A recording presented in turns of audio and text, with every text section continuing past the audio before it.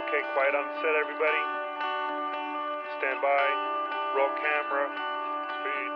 Roll sound. Speed. Mark it. And cue talent.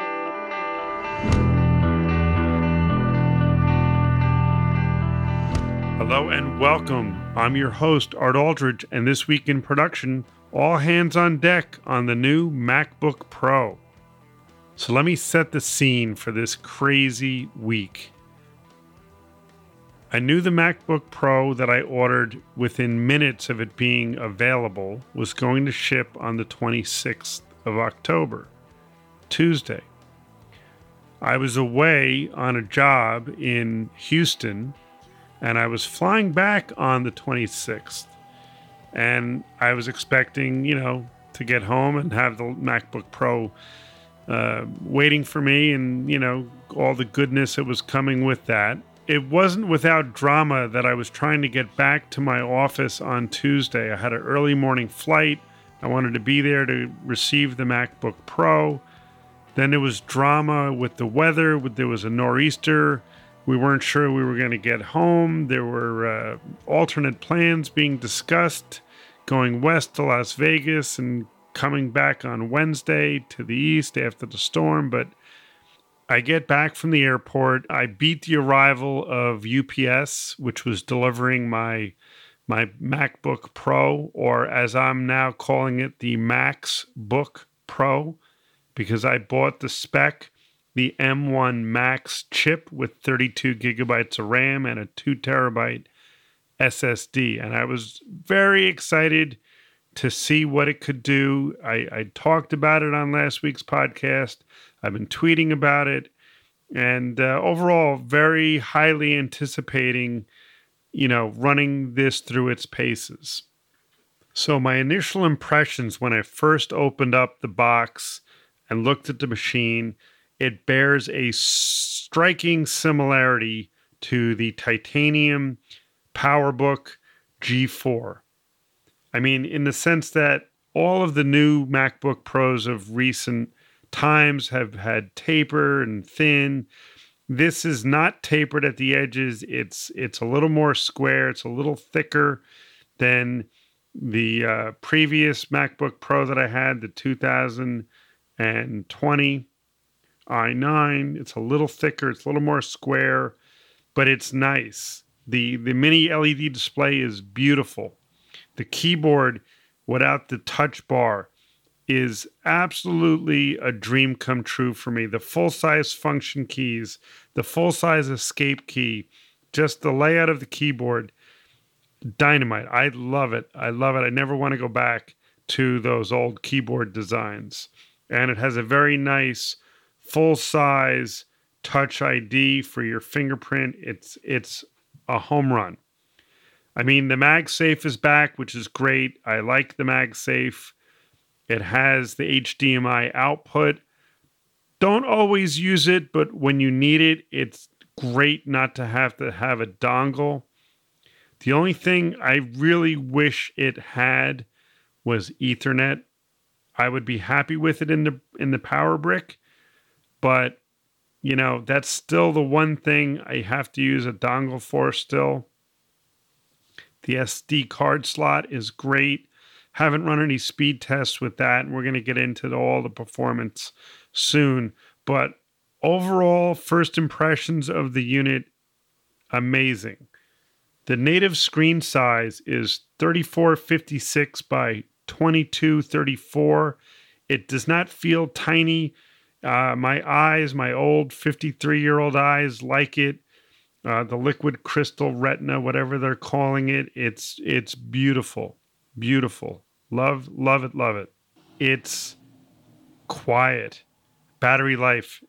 I mean, it doesn't even drop when using it. I've been running speed tests. Half the time I didn't even have it plugged in, and it was just so efficient on the battery. It's great.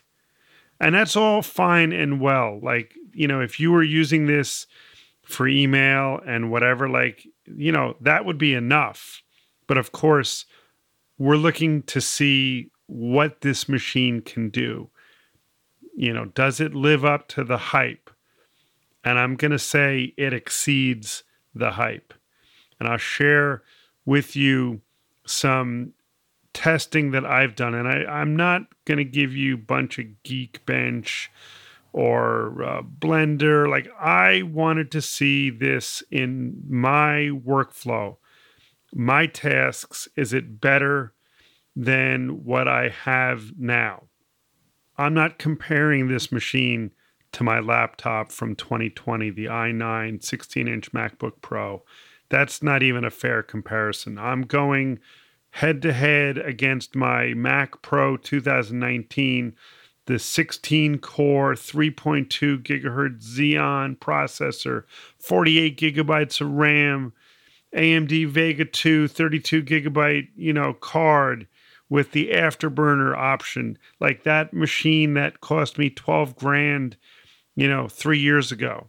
So I'm going head to head against that bad boy. And I'm testing it in real working scenarios for me. Your mileage may vary, but I can tell you from what I've tested in what I do on a daily basis, this laptop is amazing. So the first test that I did was something that I do frequently. I took my Mavic Pro drone footage, HEVC video codec, H265. Some of you may recognize it as. It's processor intensive to decode and to process. And I took that clip. I actually took a 5-minute raw clip, and I took the same clip on both machines, and I did a slow motion on the whole 5-minute clip, and I set my video quality in Final Cut to optical flow. And you know that is a processor burn, okay? Processor intensive task. Let me preface, all of these tests were done using the same OWC Envoy Pro FX drive. And I did that for one reason. The built-in SSD on the MacBook Pro, the MacBook Pro, is super fast. So fast, I didn't want to alter the results, skew them to the laptop. I wanted a true comparison on the chip. So Envoy Pro FX drive, which is no slouch, but I used the same drive on both machines. And the Mac Pro did that 5-minute clip, HEVC, optical flow, 50% slowdown, took 8 minutes and 16 seconds to process. Took that same clip, new project, no render cache, nothing to cheat, and the laptop took 5 minutes and 25 seconds. That's about 1.5 times faster than the Mac Pro. So we're off to a good start. The next test, it's another task I'm doing every day. The same HEVC 4K UHD clip, I'm spitting it out into a ProRes file to share. I took a 5-minute clip, that same 5-minute drone clip, and I did file, export, master clip, or now it's just called export clip, ProRes 422. The Mac Pro, 1 minute and 11 seconds. Wait for it. The MacBook Pro, 28 seconds. 2.5 times faster than the Mac Pro.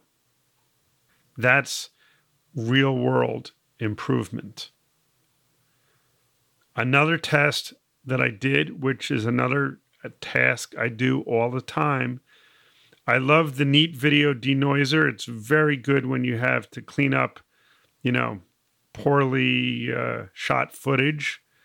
Not that I ever shoot poor footage, but, sometimes you get these clips that come in and you need to clean them up. So HEVC clip, 4K UHD, 1 minute in duration. Timed them both. Mac Pro, 9 minutes, 23 seconds. MacBook Pro, 432. 2 times faster. And I used the version of Neat that is optimized for Apple Silicon on the MacBook Pro. And I used the version that's, for Intel, the latest version on the Mac Pro. So apples to apples as far as that's concerned. The only thing is I used the optimized version of Neat for the MacBook. So 2 times faster. I'll take that all day long to the bank.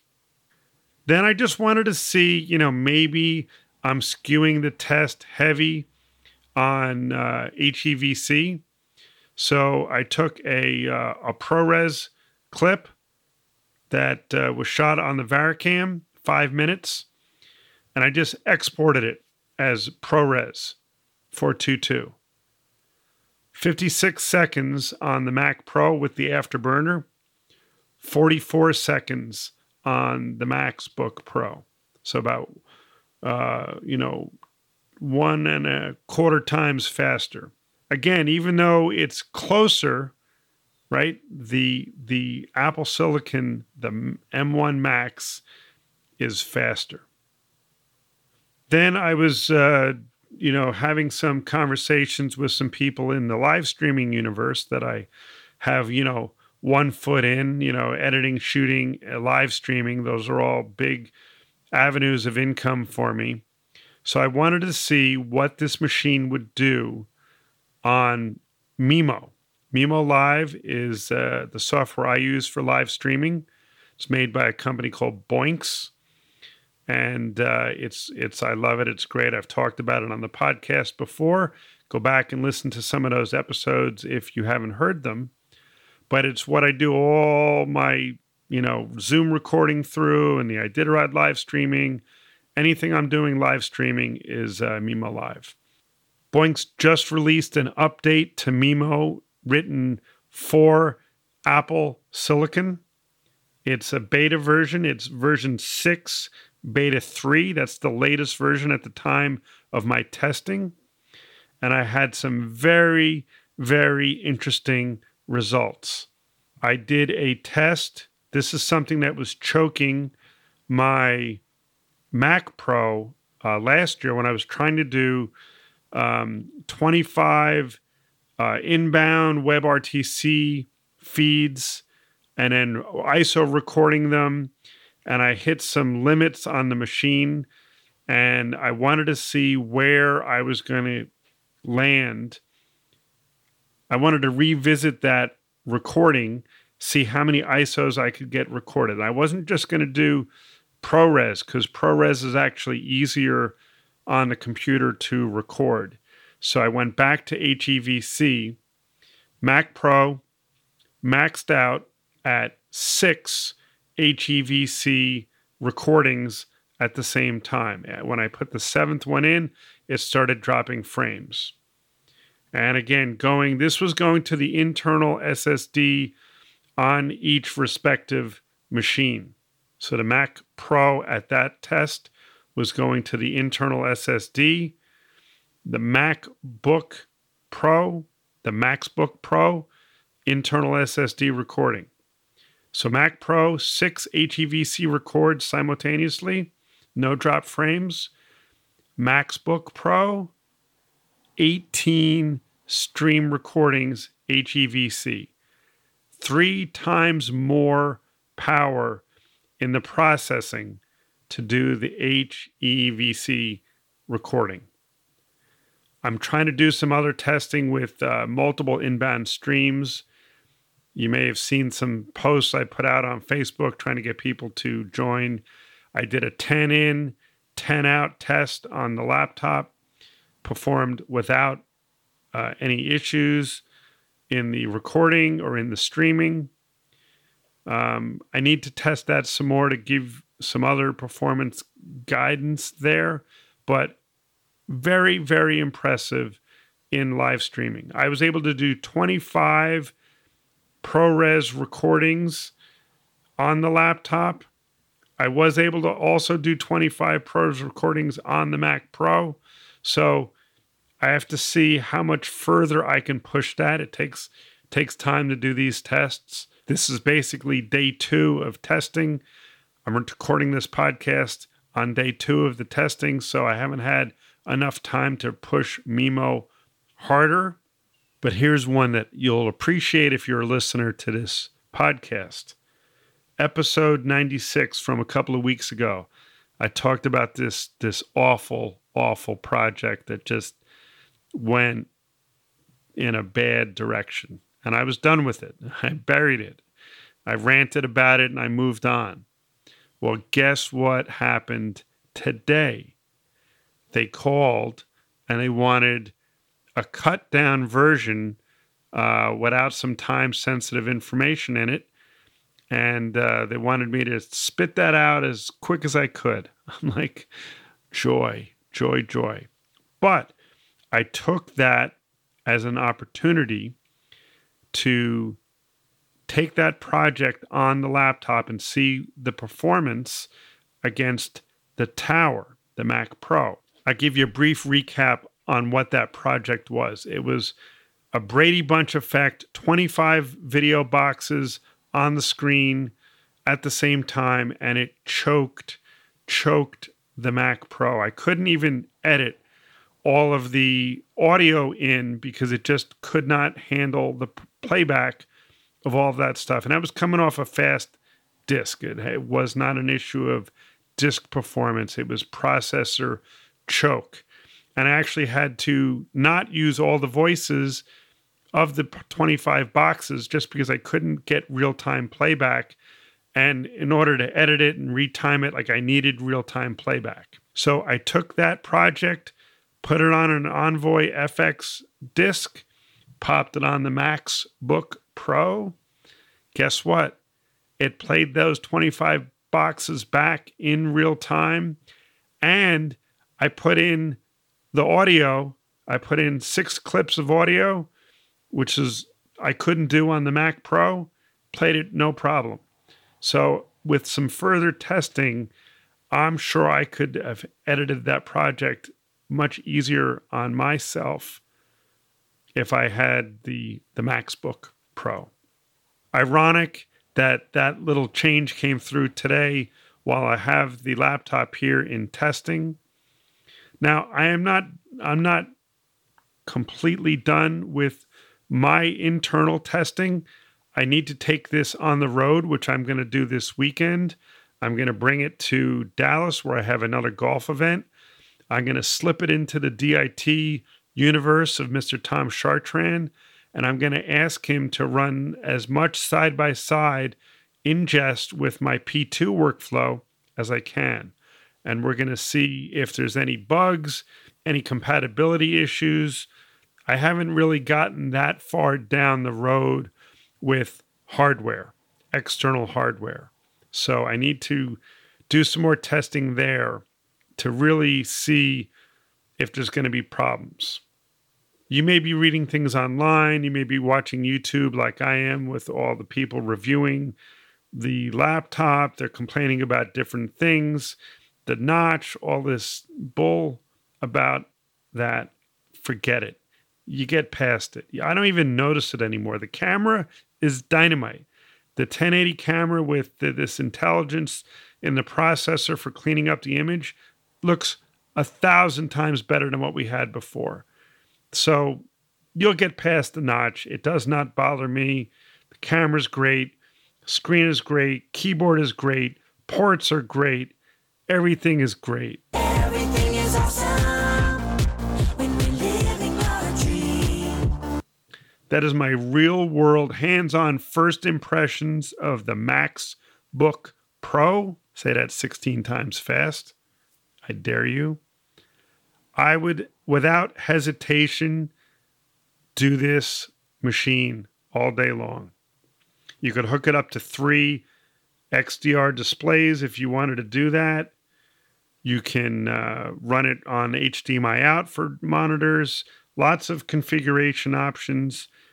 The only thing I don't know is whether it's worth getting the 64 gigabyte RAM version. I mean, if money's no object, why not load it up? But my testing has proven to me that this 32 gig version is smoking fast.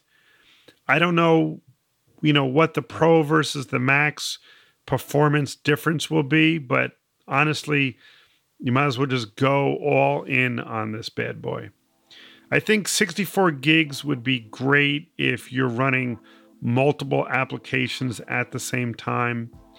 I'm not generally doing that where I'm running, like, let's say After Effects and Resolve, or Resolve and, Premiere or Final Cut. And like, I'm not running two heavy duty applications at the same time. If that's your universe, probably 64 gigs is better. I'm pretty happy with the 32. I'm not regretting it. I mean, maybe if I buy another one, I'd probably go with more internal SSD capacity because it is so fast. I think you'll find more gains in using the built-in storage for work, not just, the boot up and all of that. So that's maybe where I would spend my money. But if money is no object, just go max it out. Go all in on Max. All in on MacBook Pro. Do you have something to say? Drop me an email at thisweekinproduction@gmail.com. Or even better, call our new TWIP voicemail box and leave us a message. 601-564-TWIP. That's 601-564-8947.